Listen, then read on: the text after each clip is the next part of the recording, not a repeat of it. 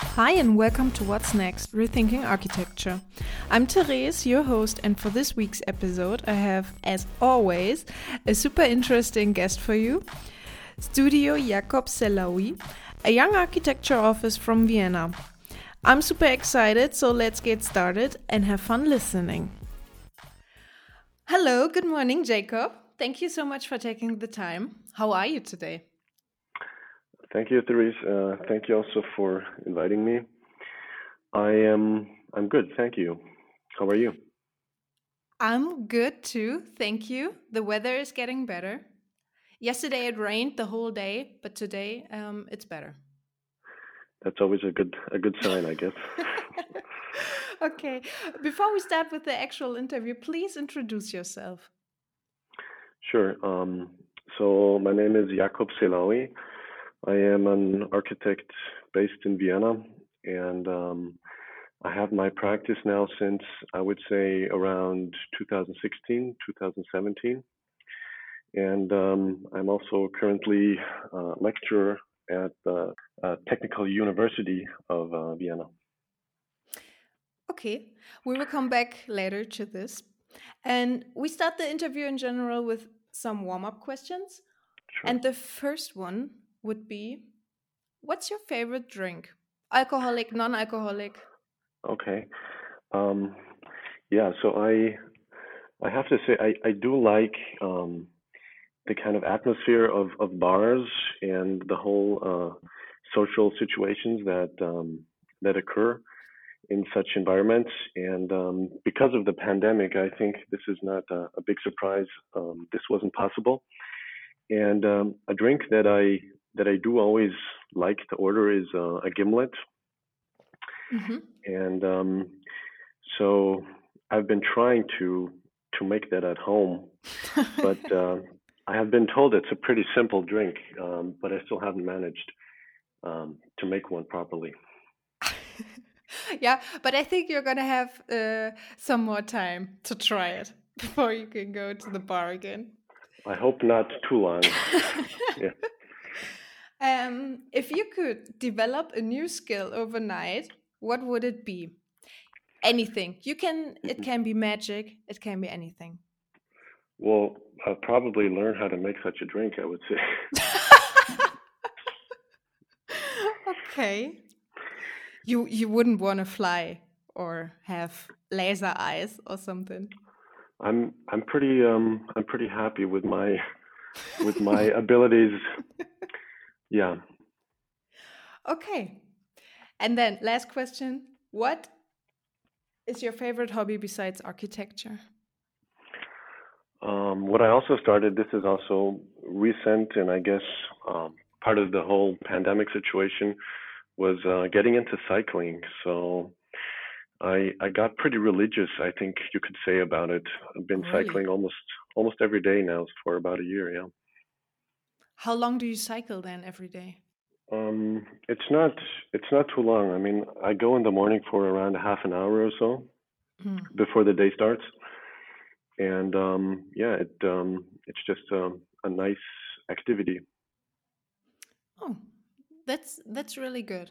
Maybe I should think about it and start something before the day starts too.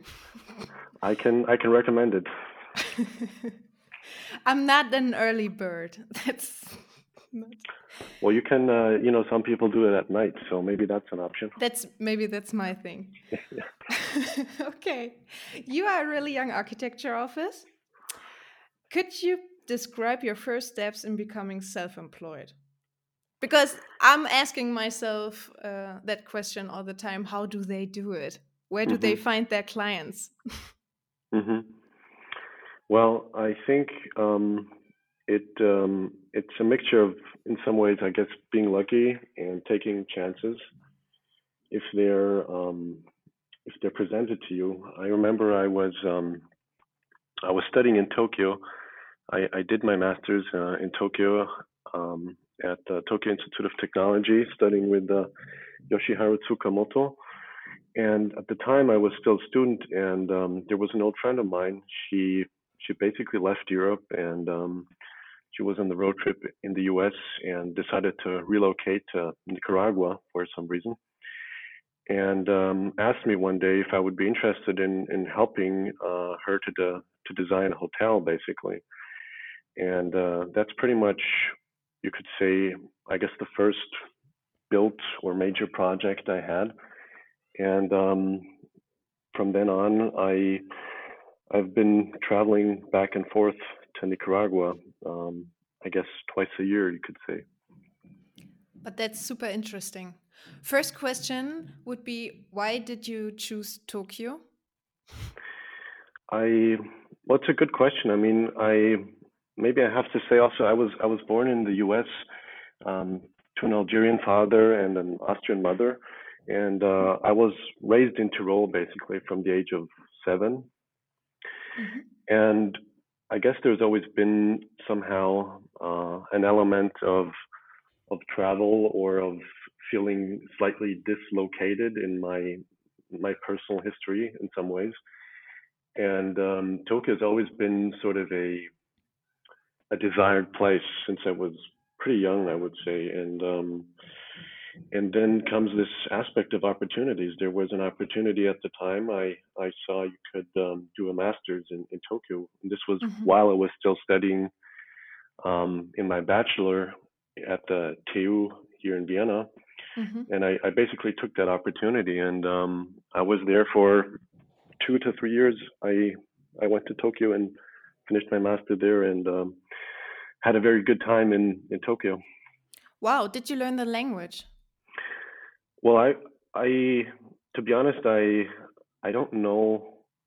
I don't know how to speak the language properly. As far as I could get, was always ordering drinks and food. Basically, that's sort of the izakaya Japanese. That's what I call it. So it's a very basic skill in Japanese, I would say. But that's super interesting. Starting your work life with a hotel. Were you excited? I mean, were you nervous about it? If you could manage that? Um, I I think the advantage of starting when you're young is also knowing that you don't know a lot. So being naive in some ways and is an advantage. Was an advantage at that time. So I thought it didn't make me nervous in some ways. It was very exciting. It was an opportunity to do work, and I just started basically. I didn't really think much of it. That's really super interesting. But you're not just an architect, you're also a teacher, a researcher, and you also do exhibitions. What are you currently working on? Well, currently we're in the studio here. We're working on several projects in Vienna and the surrounding, and there's also a project in Portugal at the moment. Um, Oh. they're basically renovation projects, you could say. They're renovation Hmm. projects. Some of them are new construction, but most of the work is are renovation projects. And I mean, there are different fields of engagement, I would say. I mean, there is the teaching part, there is the project-based work, and there is, of course, what you call research. They are all, I would say, different fields that kind of inform each other. And what I like about it is basically that they kind of keep each other in check, or they hold each other accountable. So if I write about something, I test it, or I have the building or the built project that in a way works as a vice versa to to basically see if these things you're thinking, if they kind of hold up to reality. And for me, I think I should also mention that the way I see my own work is surrounded around this aspect of being a practice.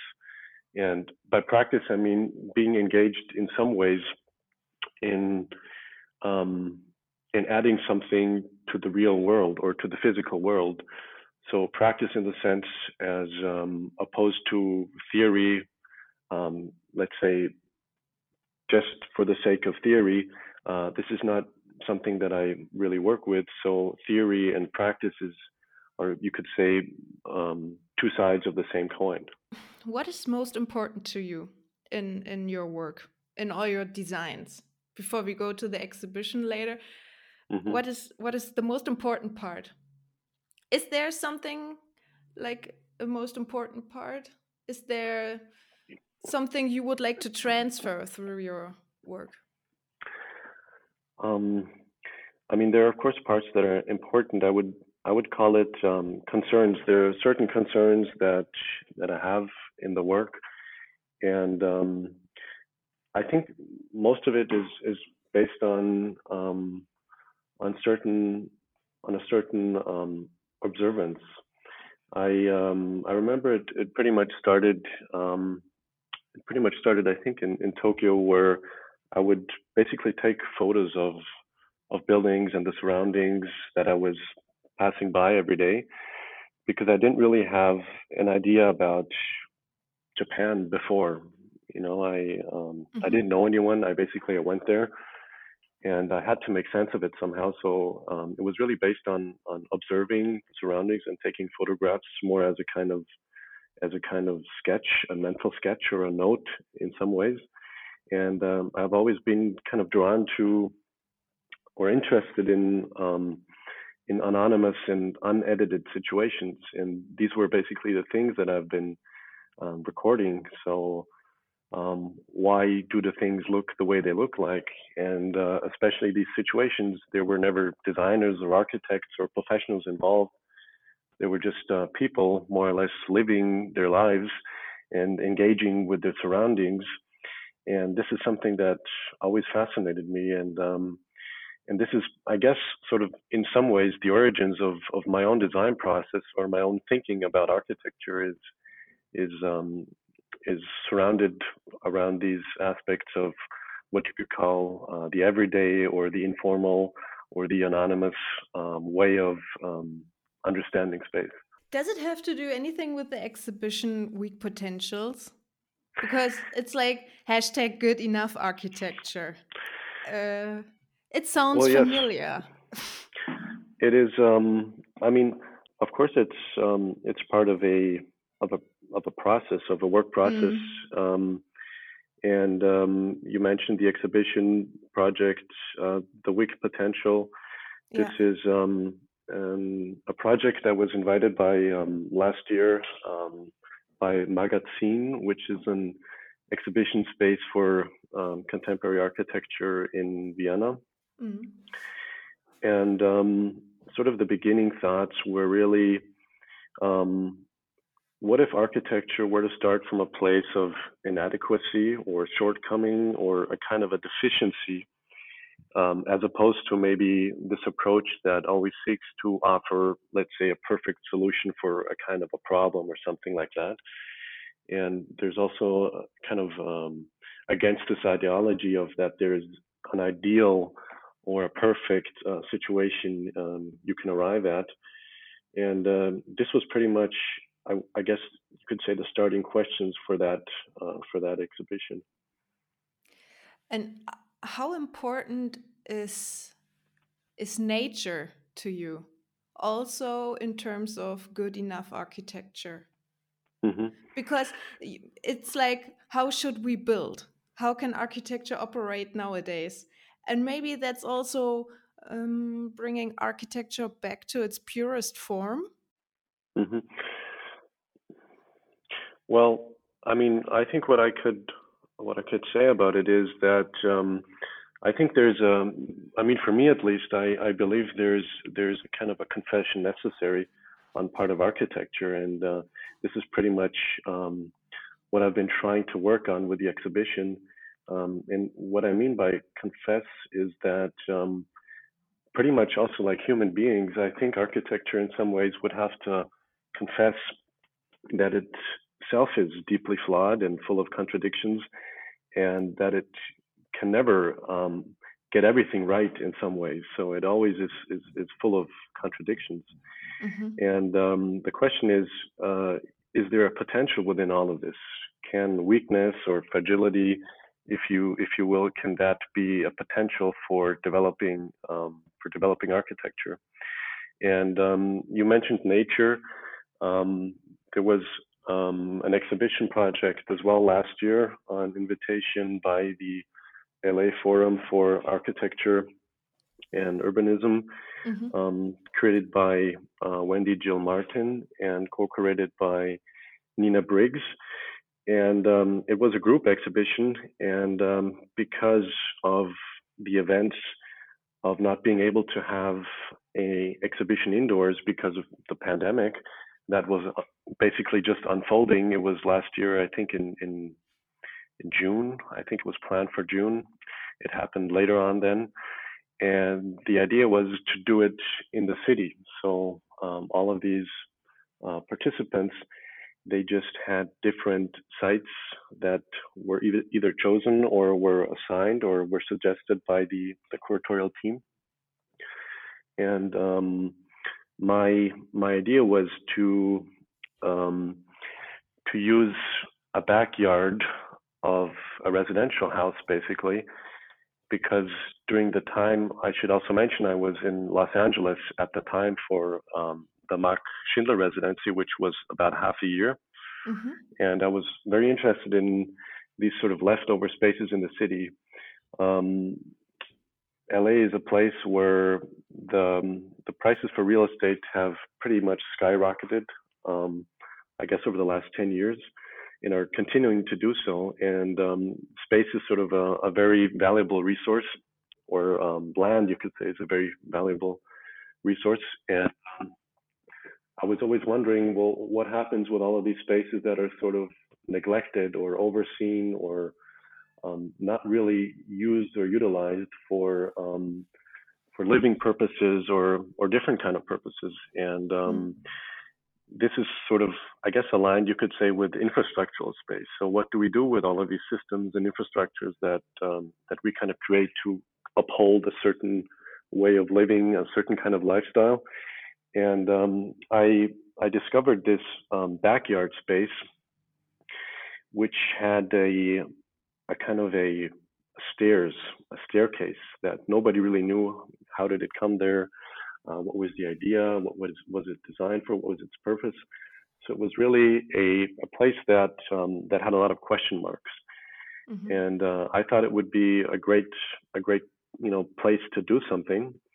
And the proposal was then, or the installation was called a space for doing nothing. Yeah. Also, in some ways aligned with this idea of, do we always have to do something? Does always something have to happen? And also pretty much, I guess, you could say, related to this idea of the confession I was speaking about before. And the project is pretty much how architecture could be seen as not a detached or an isolated object, but is actually always deeply entangled with all kinds of also non-human realities that are, of course, always far from perfect in some ways. And how does architecture, or how can architecture kind of partake in this sort of dialogue with its surroundings, and maybe also see these infrastructural situations as being able to have spatial qualities, and also suggest an architecture in some ways in its own right. So maybe also a kind of an architecture that is not per se created by humans. And that was pretty much the thoughts or these ideas that I had for that exhibition at that time. I really much like the title, A Space for Doing Nothing, because doing nothing always has this negative touch, but I don't think that's right. Doing nothing is maybe positive in some parts of life. Maybe sometimes you just have to do nothing. I mean, it's true. I mean, there's also the question, is it even possible to do nothing or nothing at all? But something I was also thinking about when thinking about this title was, is it always something that has to be productive, or this idea of production, more in relation with industry or Mm-hmm. with a certain kind of market thinking that one goes to an exhibition or one goes to a place and there always has to be some sort of event or some kind of program that one consumes. And well, the idea was here. The structure is pretty much just a like a tent, you could say. There's Mm-hmm. there's no content, if you will. There is just the space itself and a certain view, and the architecture frames or kind of brings together that situation and kind of marks a certain space. And did you actually try doing nothing there? Did you manage it? Well, I have to say, this exhibition I haven't even seen in person because of Corona, basically because of the pandemic. I wasn't able to be there. It was Mm-hmm. scheduled to happen earlier on, and then it was pushed back a few months.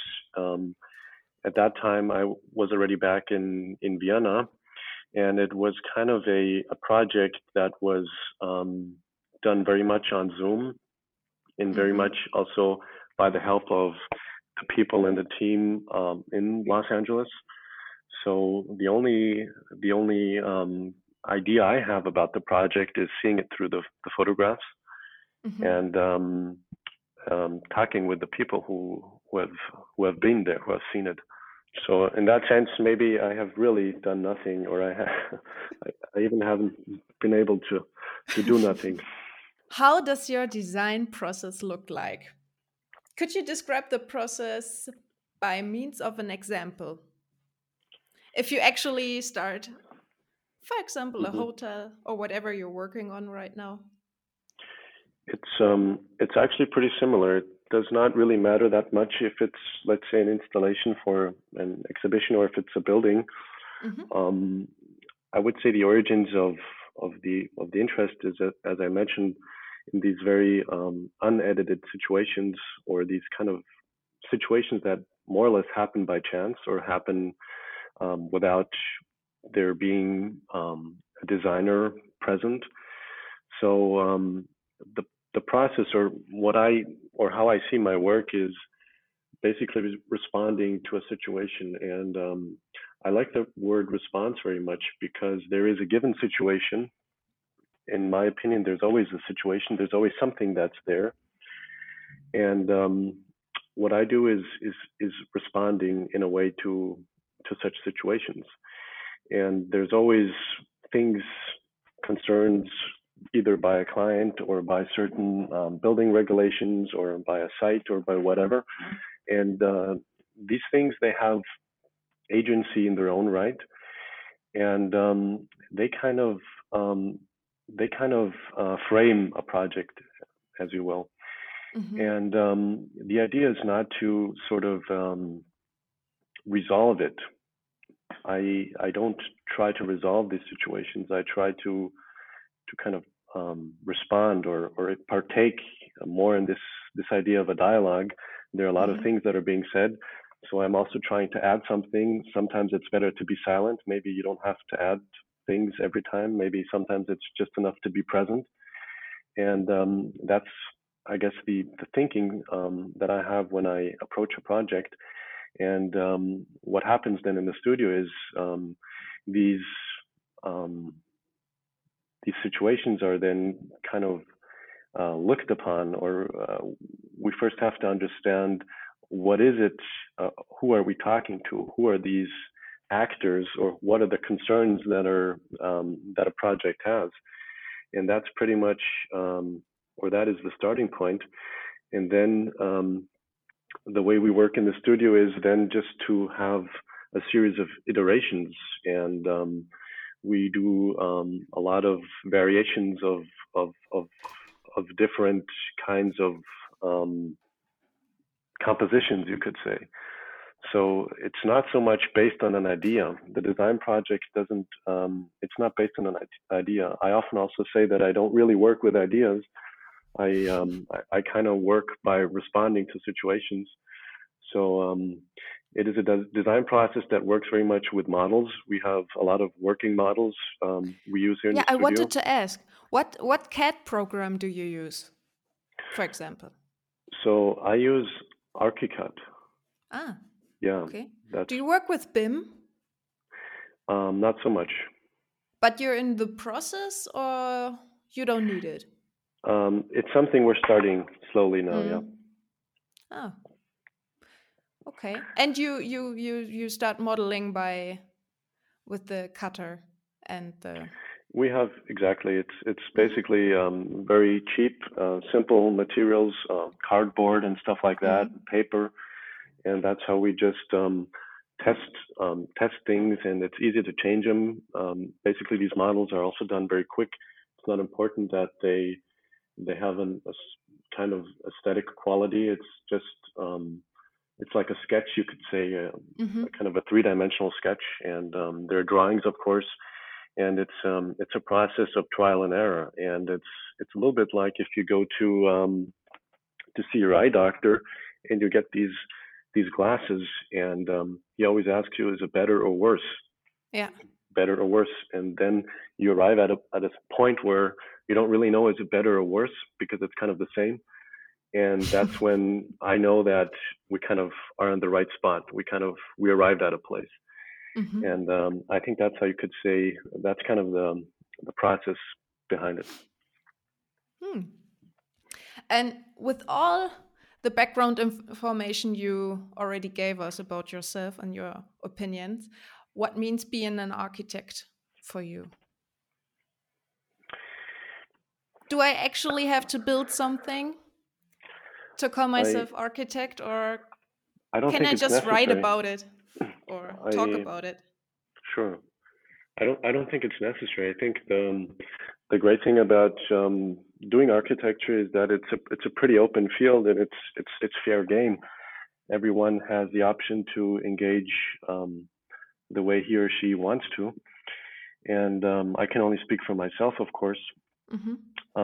For me, being an architect is deeply um, focused around practicing in physical reality, Hmm. and that's basically what I do.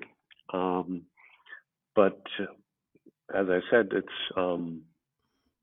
it's not the only way to to be an architect. Of course, that's my take on it. Because I hear a lot of times, don't you want to be a real architect someday? And then I'm just asking myself, what means a real architect? Um, If yeah, there's a real architect, there also has to be a fake architect. yeah, But what's a fake architect? I'm not sure. yeah. I'm not sure either. Hmm. And if we take a look into the future, where are we going relating artificial intelligence? Do you think our profession has to change somehow or align to the technology? I think it's always being done if we want it or not. It's not so Hmm. much, I think, a decision. It's something that just happens um, by um, the progress we're making in certain areas, I guess, especially regarding technology. Mm. My idea about all of this is pretty much that there has to be, in my opinion, a kind of an awareness of the limitations that that are given in some ways. And I think this is something we have all more or less realized through the pandemic or the last year, Hmm. that there is actually a line, there are boundaries, and there are also limitations. And I would probably go the other way. I wouldn't um, see technology maybe as something that will save us in the future, but maybe even the other way, maybe the future would have to be not more intelligent, but maybe more stupid in some ways. I think rather than becoming more and more intelligent, is that by realizing these limitations that in a way have always been there, they just have been brought to surface in a very uncompromising way. That architecture, in a way, has to rethink certain expectations. What do we have to deliver, or what does it mean even to build in some ways? And that's something I'm trying to give an answer for. The term I use for my own work is a good enough architecture.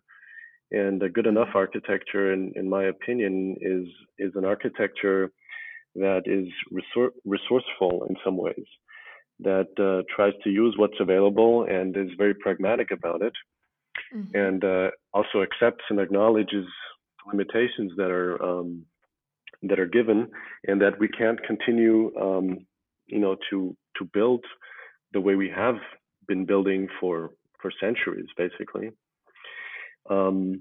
And there is a kind of a hidden optimism in there. I don't mean that in a cynical way. I'm I'm serious about that direction, and I think it is a possibility. At least I see it as a possibility as for how architecture could operate. And I have to come back to nature. Do you think we should make nature our only customer? And I think maybe artificial intelligence could be a big opportunity to do so. Because our buildings consist of so many very different individual parts. And maybe we should align more to nature and have a look to nature and rethinking this whole um, process of building in so many different parts. I think absolutely. I think technology plays a crucial role in even being able to do so. I think even if you look into new economic theories where nature itself is also seen as a resource and is also given a certain value in some ways, I think the same way, or in a similar way, I think is necessary for architecture. So it's not just a backdrop. It's not just something you put in an image that surrounds a building, but it's also a client in some ways. I would agree. I don't know if it's the only client, but it is a client for sure. I think it has always been a client, and it has been a client that has been neglected in many ways. And it would be a possibility would be to invite this client to the table, and also listening to the client, and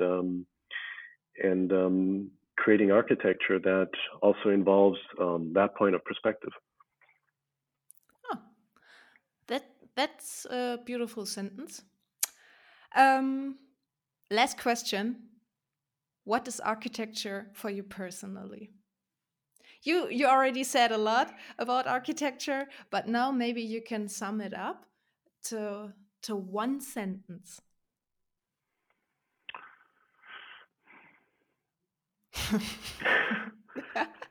Okay, well, I'll take the risk of disappointing with my answer, but please no. but I mean, for me, architecture is something actually I thought about recently, with getting into cycling and all of this. If you do something repeatedly, it becomes automatic somehow. It's a practice. It's something I practice, and it's something that in a way just happens. So it's maybe very unromantic to see architecture that way, or how I see myself as an architect. I don't know if I if that is a good answer to end it, but it is a really good answer. I hope it is. Thank you so much for your time. It was a pleasure. What are your plans for today? Well, it's sunny for the first time since weeks. It feels like it's been weeks since the sun has been out here in Vienna. We have a pretty bad winter here. So I guess I'll try to get some sunshine if possible. And to cycle some more. Maybe. Then thank you for your time again, and it was a pleasure. Thank you, Therese. Thank you also for inviting me. So, that was this week's episode. It was such a pleasure getting to know Jakob Sellaoui. I hope you had as much fun as I had, and as always, please leave a comment. Until next time on What's Next. Ciao, ciao.